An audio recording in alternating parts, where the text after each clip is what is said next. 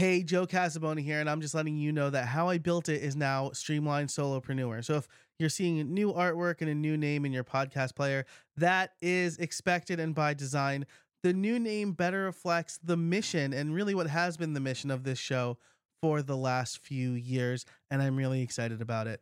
All the links in the show notes and howibuilt.it will still work, but the show also has a new home over at streamlined.fm if you want to check it out. Thanks so much for listening. Hey everybody, and welcome to another episode of How I Built It. Today I get to talk to Nancy Hidebrandt about building out a good support system. She was working with Beaver Builder at the time of this interview, and we talked about the importance of creating good documentation, listening to your customers, and so much more related to support. We have so much that we even have a bonus episode. We'll get into all of that and more, but first, a word from our sponsors. This season of How I Built It is brought to you by two fantastic sponsors. The first is Liquid Web. If you're running a membership site, an online course, or even a real estate site on WordPress, you've likely already discovered many hosts that have optimized their platforms for a logged out experience, where they cache everything.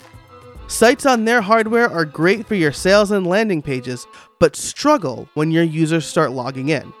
At that point, your site is as slow as if you were on $3 hosting. Liquid Web built their managed WordPress platform optimized for sites that want speed and performance, regardless of whether a customer is logged in or logged out. Trust me on this, I've tried it out and it's fast. Seriously fast. Now, with their single site plan, Liquid Web is a no-brainer for anyone whose site is actually part of their business and not just a site promoting their business. Check out the rest of the features on their platform by visiting them at buildpodcast.net/liquidweb. That's buildpodcast.net/liquidweb. It's also brought to you by Jilt. Jilt is the easiest way to recover abandoned shopping carts on WooCommerce, Easy Digital Downloads, and Shopify. Your e-commerce clients could be leaving literally thousands of dollars on the table, and here's why. 70% of all shopping carts are abandoned prior to checkout. Yes, you heard that right. 70% of shoppers never make it to checkout. And that's why you need to introduce your clients to Jilt. Jilt uses proven recovery tactics to rescue that lost revenue. It's an easy win that lets you boost your client's revenue by as much as 15%, and it only takes 15 minutes of your time to set up. Jilt fully integrates with WooCommerce, EDD, and Shopify, and you can completely customize the recovery emails that Jilt sends to match your client's branding using its powerful drag-and-drop editor, or by digging into the HTML and CSS.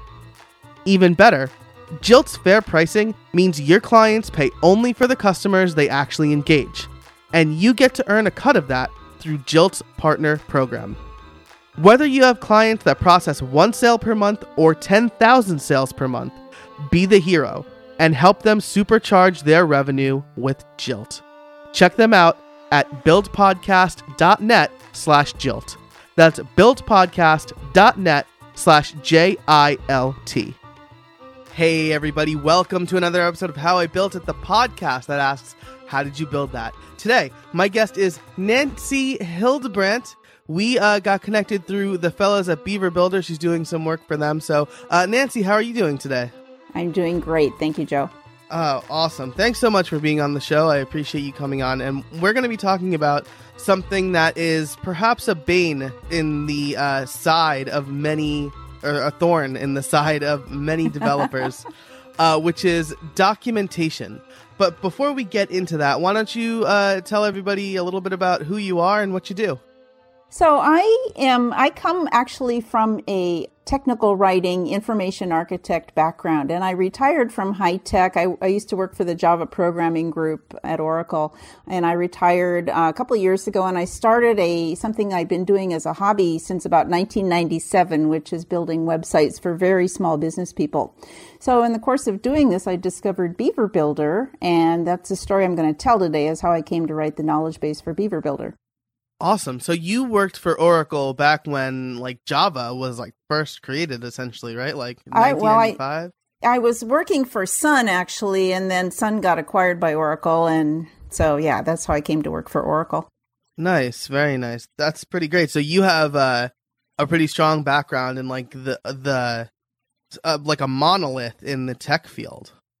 Yeah, information architecture is really about how it's like one step higher than technical writing. So it's about the best way to structure documentation and then what tools are best for presenting your documentation.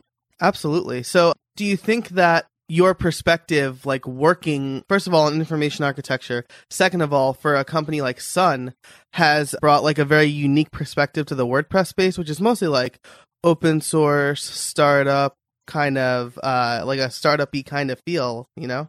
Yeah, well, Java is actually open source, so and they operate under a GPL2 license. So I was familiar with the license already, and so the WordPress model of open source is not new to me. And then, of course, with my tech writer's bent, I do tend to evaluate products in terms of how much support I'm going to get with their documentation. Gotcha. And so my last question about kind of your intro is, I don't want to lead you to the answer that I expect you're going to give, but how do you feel the state of documentation is, just kind of like in the WordPress space, maybe in the freelance space, in the small business space, with the tools that you use? Yeah, well, I think there are two sides to it. One is that most of the products in the WordPress space are done by fairly small companies who can't really afford a big documentation effort. And so the developers tend to write it themselves. Some are more interested in it, some are less interested in it. Some know more about it, some know less.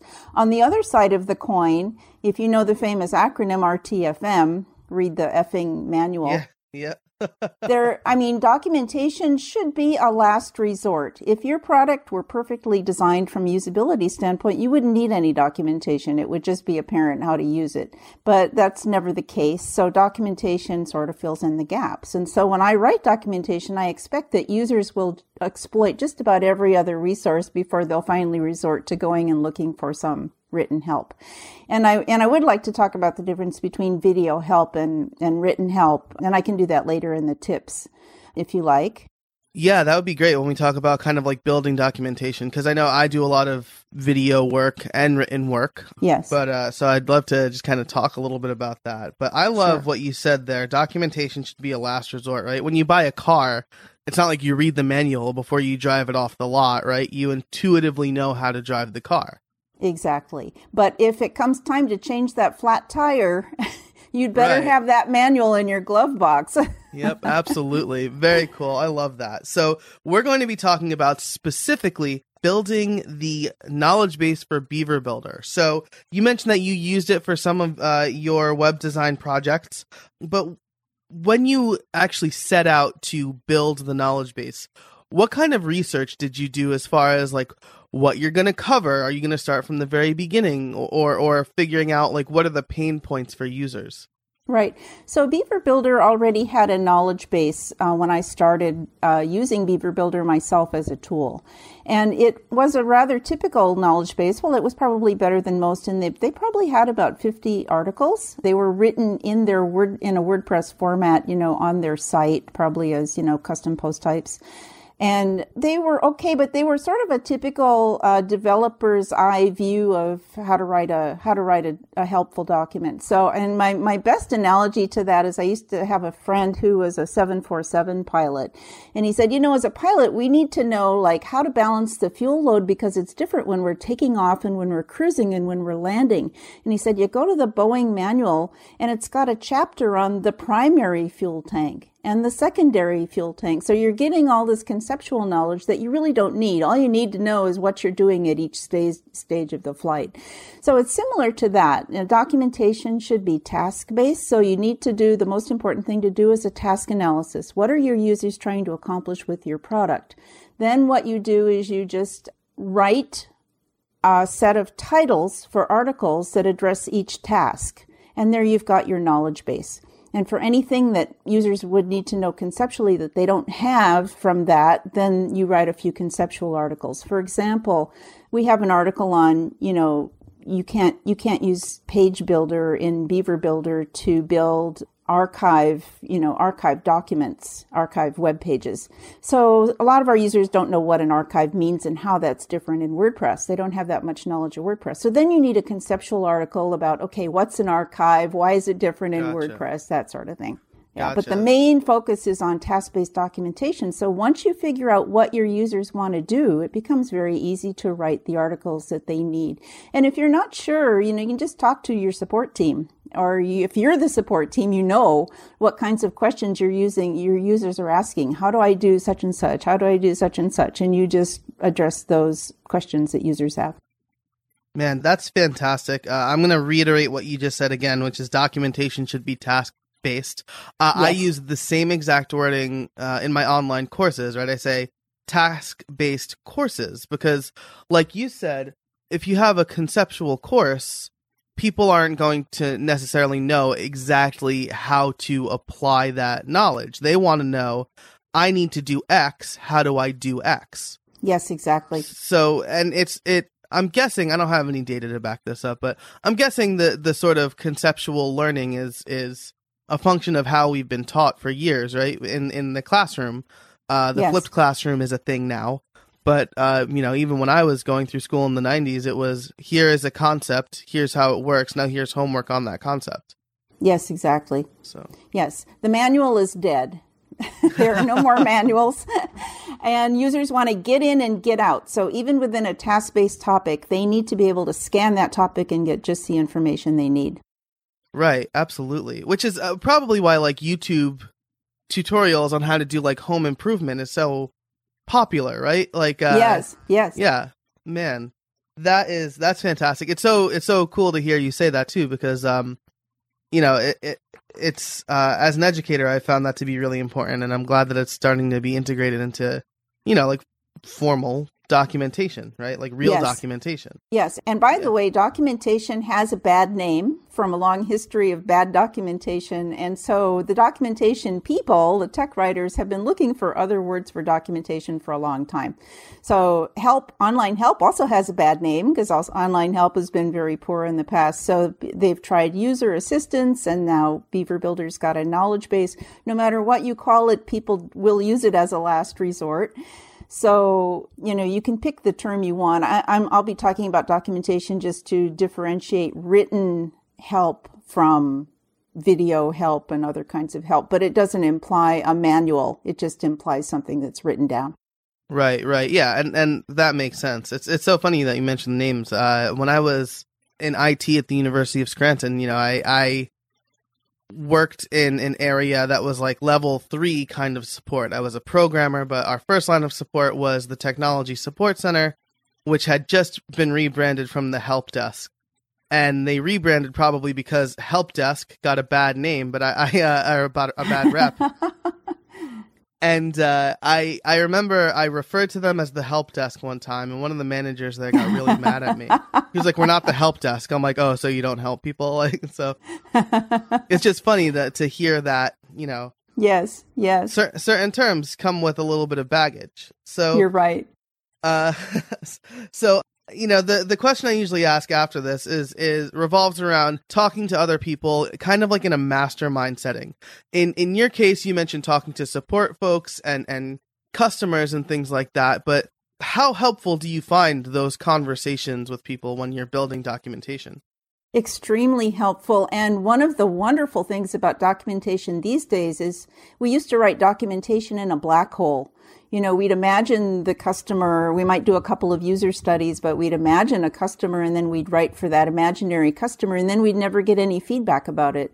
But now with social media, Beaver Builder's Facebook page has over 10,000 members at the moment. So I get immediate feedback on what I write. I can say, hey, I put this new article out there. What do you think? And they tell me. Or they say, I searched for this in the knowledge base, but I couldn't find it. And I say, well, what'd you search on? And then I can add that search term and so on. So that kind of immediate feedback where I can keep tweaking and fine tuning the documentation is invaluable. Man, that's another great point, right? Because people building software today probably don't have a really good perspective on what it was like doing things like cut off from the actual user, right? The people that you were aiming to help. Yes.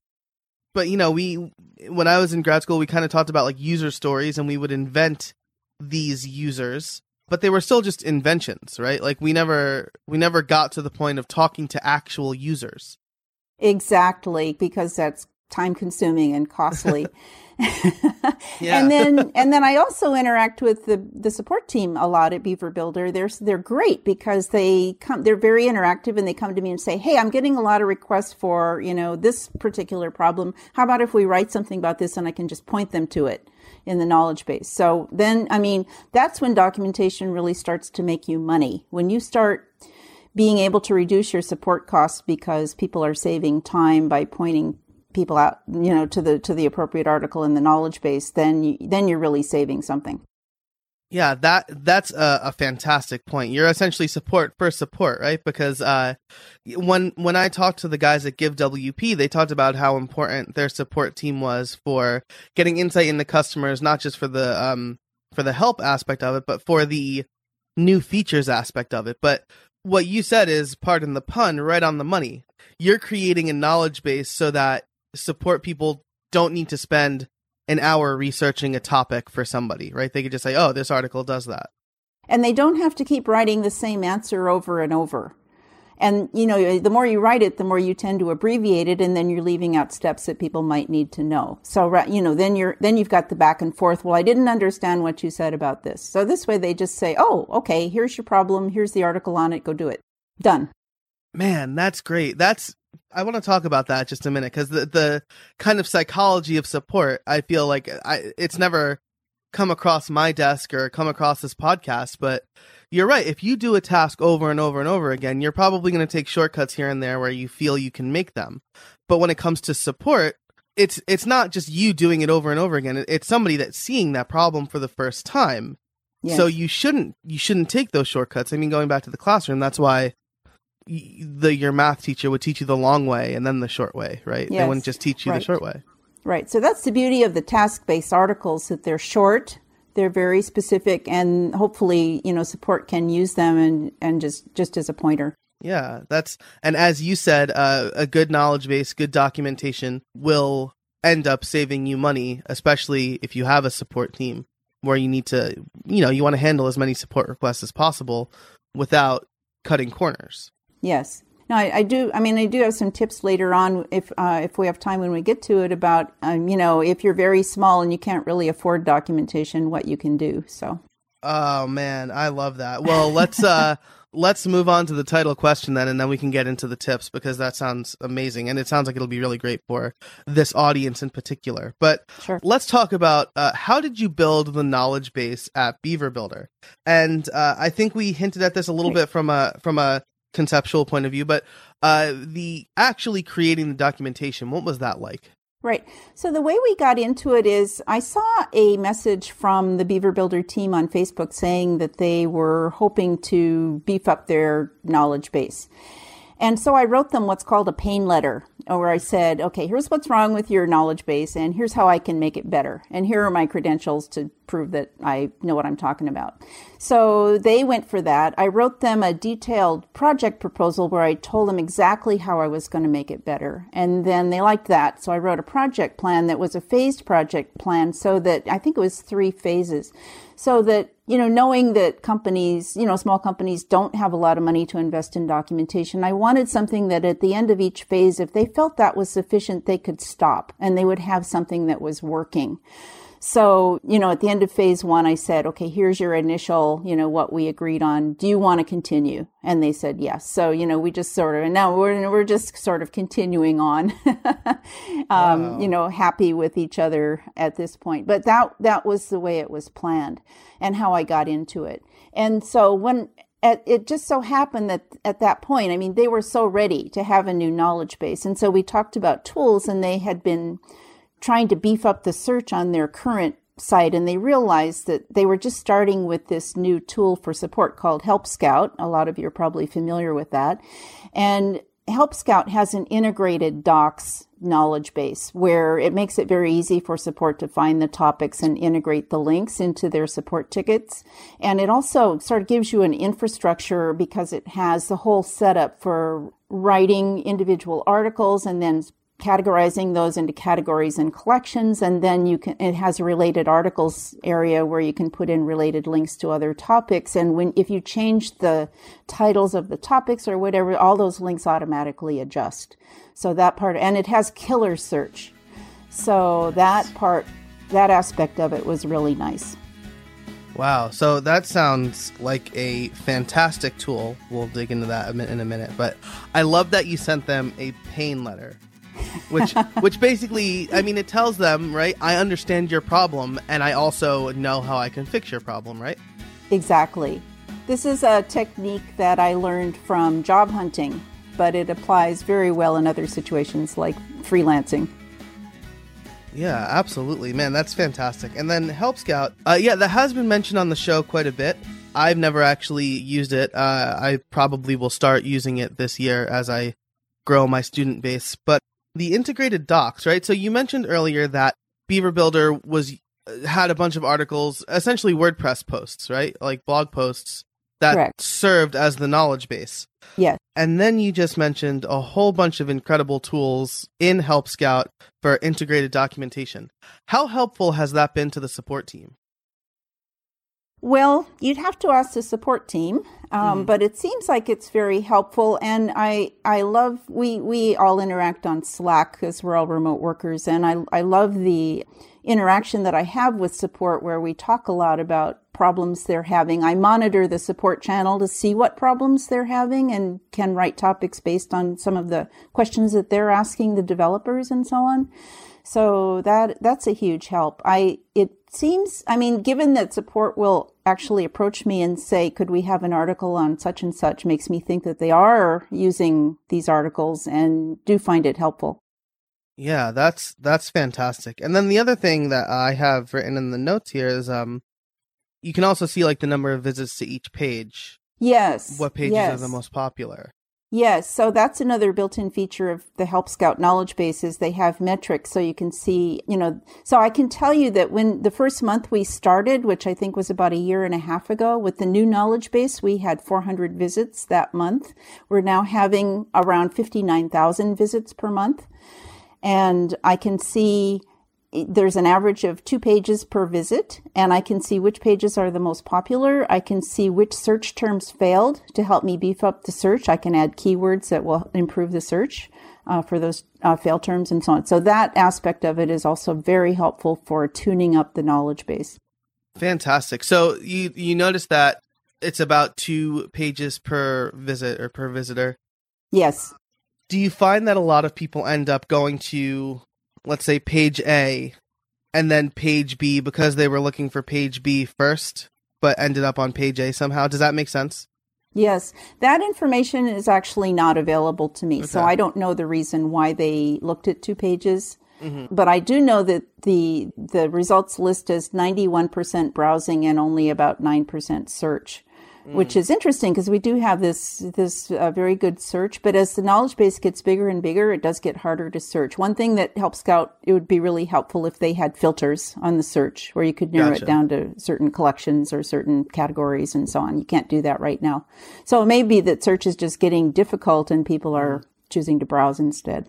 Yeah. Perhaps they're just like, I kind of think I know what I'm looking for, so I'm going to click through to the space. I mean, that's my behavior too. As much as I know how to manipulate searches from like advanced operators and stuff like that, I still choose to do the old browse, like click and browse. So interesting. Yeah. So I spent the first year trying to improve the search figure, and it just didn't change. So now I'm trying to improve the browsing experience. Nice.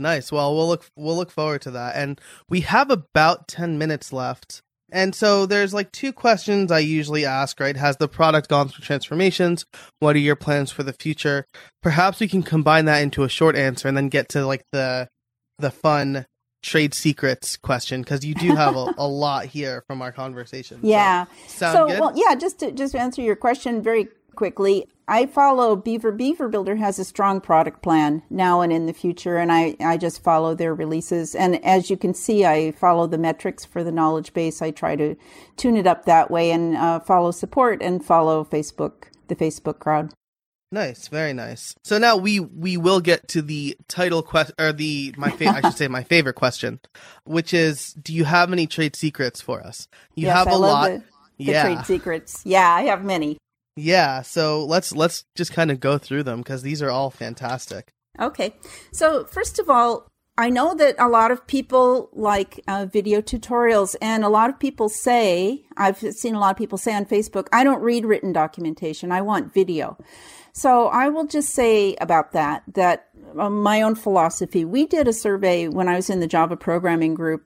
We did a survey among the developer crowd, the Java developer crowd of, do you prefer video tutorials to written tutorials, or when do you prefer one over the other?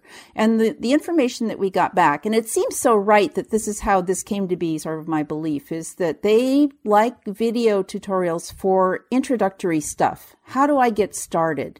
They really, it really helps you get started. But once they're intermediate users, it's kind of a waste of time for them to sit through a whole video because they're locked into that timing in the video. What they really want is just get in and get out with the information that they need. So what I like to try to do is to have video tutorials cover the basic topics as well as documentation. So whichever people prefer. Some people don't like videos. Some people will only watch videos. So have both for the most basic topics of getting started, and then keep the written docs for the more advanced topics. Gotcha. So that's really interesting. Do you think that at the intermediate level, like shorter or indexed videos might be helpful? So like we'll have an advanced video that we break down into timestamps or something like that, so that they can kind of read and jump to that point. That's possible, but one of the problems with video is that if your product changes, if your UI changes, you then have to redo a video, and that's costly. Right. Videos are much more costly than written documentation. The other thing is, and I have this point later, is there's an 80-20 rule in documentation where you focus more on early beginner users, beginner to intermediate. And for more advanced users, they're going to find the answers that they need doing Google searches in forums. And also, like, for example, Beaver Builder has a very large and enthusiastic community of people who love to produce videos on various specific topics. So whatever our knowledge base doesn't cover, you can often find it elsewhere with a video search. But those people are not necessarily trained in doing very well thought out, well structured, basic documentation. So that's really, I think, where our strength should be. Gotcha. That and to the same point, you can't exactly skim 3 minutes of a video, right? If it's 3 minutes, you have to. Exactly. Right. So on that same, you mentioned have the video, have the written documentation. I've seen this before. I've thought that I could do this before, but it ended up like making more work for myself. Have the video, get the transcript, and make the transcript the written documentation. I thought that would totally work for me, but it didn't work for me because my conversational cadence in a video is very different from something I would write out formally in instructions that I would want people to follow. Do you find that that's the same? It's kind of the same? That's very interesting. So what you often see with, non-trained writers is they might tell you how to do something, but they tell it like it's a story rather than as like a numbered procedure. So you tend to see a lot of phrases like, now you're going to want to go ahead and do this, mm-hmm. or now you're going to want to do that. And oh, by the way, you should have set this up to be such and such before you started. So if you're skimming, if you're trying to scan quickly a procedure to figure out what you need to do, that's not very helpful. If you have numbered procedures, first of all, it kind of forces you to put things in a time order. Any prerequisites, first do, if you ever have to say, oh, by the way, it means you've got it ordered wrong. Mm-hmm. And with numbered procedures, with people who are more advanced and they can skip a lot of steps, they just say, oh, I know how to do that. I know how to do that. I know how to do that. And they can get to the meat of what they're trying to do very quickly. Nice. Very nice. That makes sense. I love that. Cool. So we've talked about videos and written documentations. What other kind of trade secrets do you have for us? What's the next thing that you wanted to mention? Right. So I'd say we touched on this a little, but if you're going to write the documentation yourself, the best thing you can do is to do that task analysis where you're figuring out what your users want to do with your product. Then just take each of those questions that you figured out and write a title for that. And that there's your knowledge base. Right, just write every title that you wrote for a question becomes a topic, and that topic is task-based, and it should be either procedural steps or it should be a code sample if you're writing for developers, one of the two. Don't tell it like a story. And then if there are any concepts that in the process of writing that, any concepts that you think need to be explained before your viewers can understand what you're talking about, then you add either a short conceptual background at the beginning of the topic or a longer conceptual topic. And that's your basic doc set.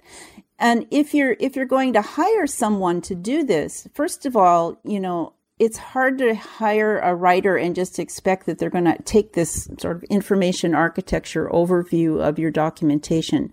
So I think the best question to ask them is, if they didn't come to you with a pain letter, ask them what's wrong with the current documentation and what would you propose doing to fix it, and how would you do that? If they can't really come up with an answer, or you can't really find a person like that, then I think the fallback would be you do the task analysis and come up with the questions, and then you give them to the writer and say, here are the topics you should write about.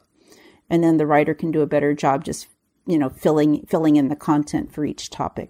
Gotcha. Yeah, that makes sense, right? You don't expect somebody on day one of a job to be able to do that job perfectly either. So you want to make sure that they have the right domain knowledge, the right background knowledge to properly teach. Because that's essentially what you're doing in documentation, right? You're teaching people how to use your product. Right. So since you have an education background and a training background, do you have any tips for documentation? I mean, you've had a lot of experience with documentation too, I'm sure. Yeah, flipping the script. Yeah, so I think the thing that I say the most is it really comes down to like empathy for the user, which is something I think a lot of developers have a hard time with based on my personal experience. And that empathy comes from the things that you talked about, right? Like talking to the users, talking to the support team, doing a task analysis, because all of those things will help you understand where the user's head is at. And then if you do that, when you write your documentation, you write your tutorials or you do your videos, you're going to use the right language, right? I see a lot of people say, well, just click posts, add new.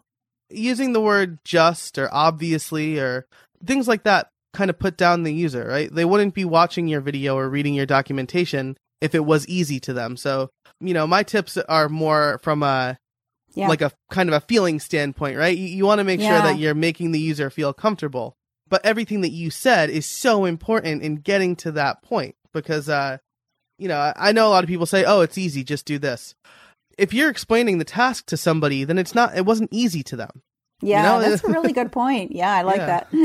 So aside from that, my process for writing documentation of videos is I will do something and then I will write down exactly what I'm doing. So usually what I end up doing for my video tutorials is I'll go through a task, I'll write down the steps, and then I'll undo it all so I can record the video tutorial. Oh, interesting. Yeah. Yeah, so that's a good technique. Yeah. Yeah. I like that. It's a lot of work, but like you said, making videos is pretty costly, right? Like if I was doing written documentation, I could take a screenshot before each step. With the video, it's a little bit different because you got to do the task and then undo it. So, yeah. Cool. So I guess my final thought is I've seen cases where documentation makes the difference between whether people buy a product or not. I don't think that necessarily is, the deciding factor for the majority of people, but I do think it becomes very important in keeping your customers. If you have good support and good documentation, that's what's going to keep them loyal. That is great. That is a good point to end on. I do have a few things left here, though, so maybe we'll do. I'll end the episode here. And Nancy, if you have the time, I'd love to keep recording, and we can release that as kind of like a bonus part, if that sounds good to you. Yeah, sure. Cool. Well, Nancy, thank you so much for your time. I really appreciate it. It was totally my pleasure. What a great conversation with Nancy. I strongly recommend everybody who creates a product or is thinking about creating a product, think about your documentation and your support. We've mentioned this on other episodes of the show, but good support documentation means a better and more efficient time for your support team. And thanks again to our sponsors. Make sure to check out Liquid Web for managed WordPress hosting.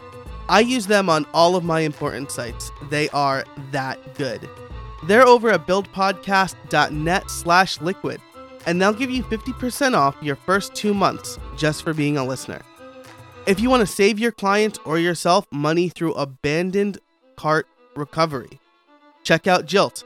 I've been using them for the past few months, and I am a huge fan of their service and their support.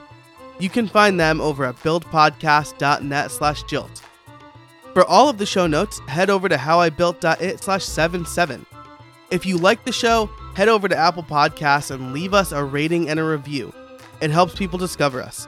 And finally, as I teased earlier, we do have a bonus episode with Nancy talking about hiring and how to get hired and things like that over on our Patreon. Head over to patreon.com/howibuiltit. You can pledge and support the show yourself for as little as $1 a month. And until next time, get out there and build something.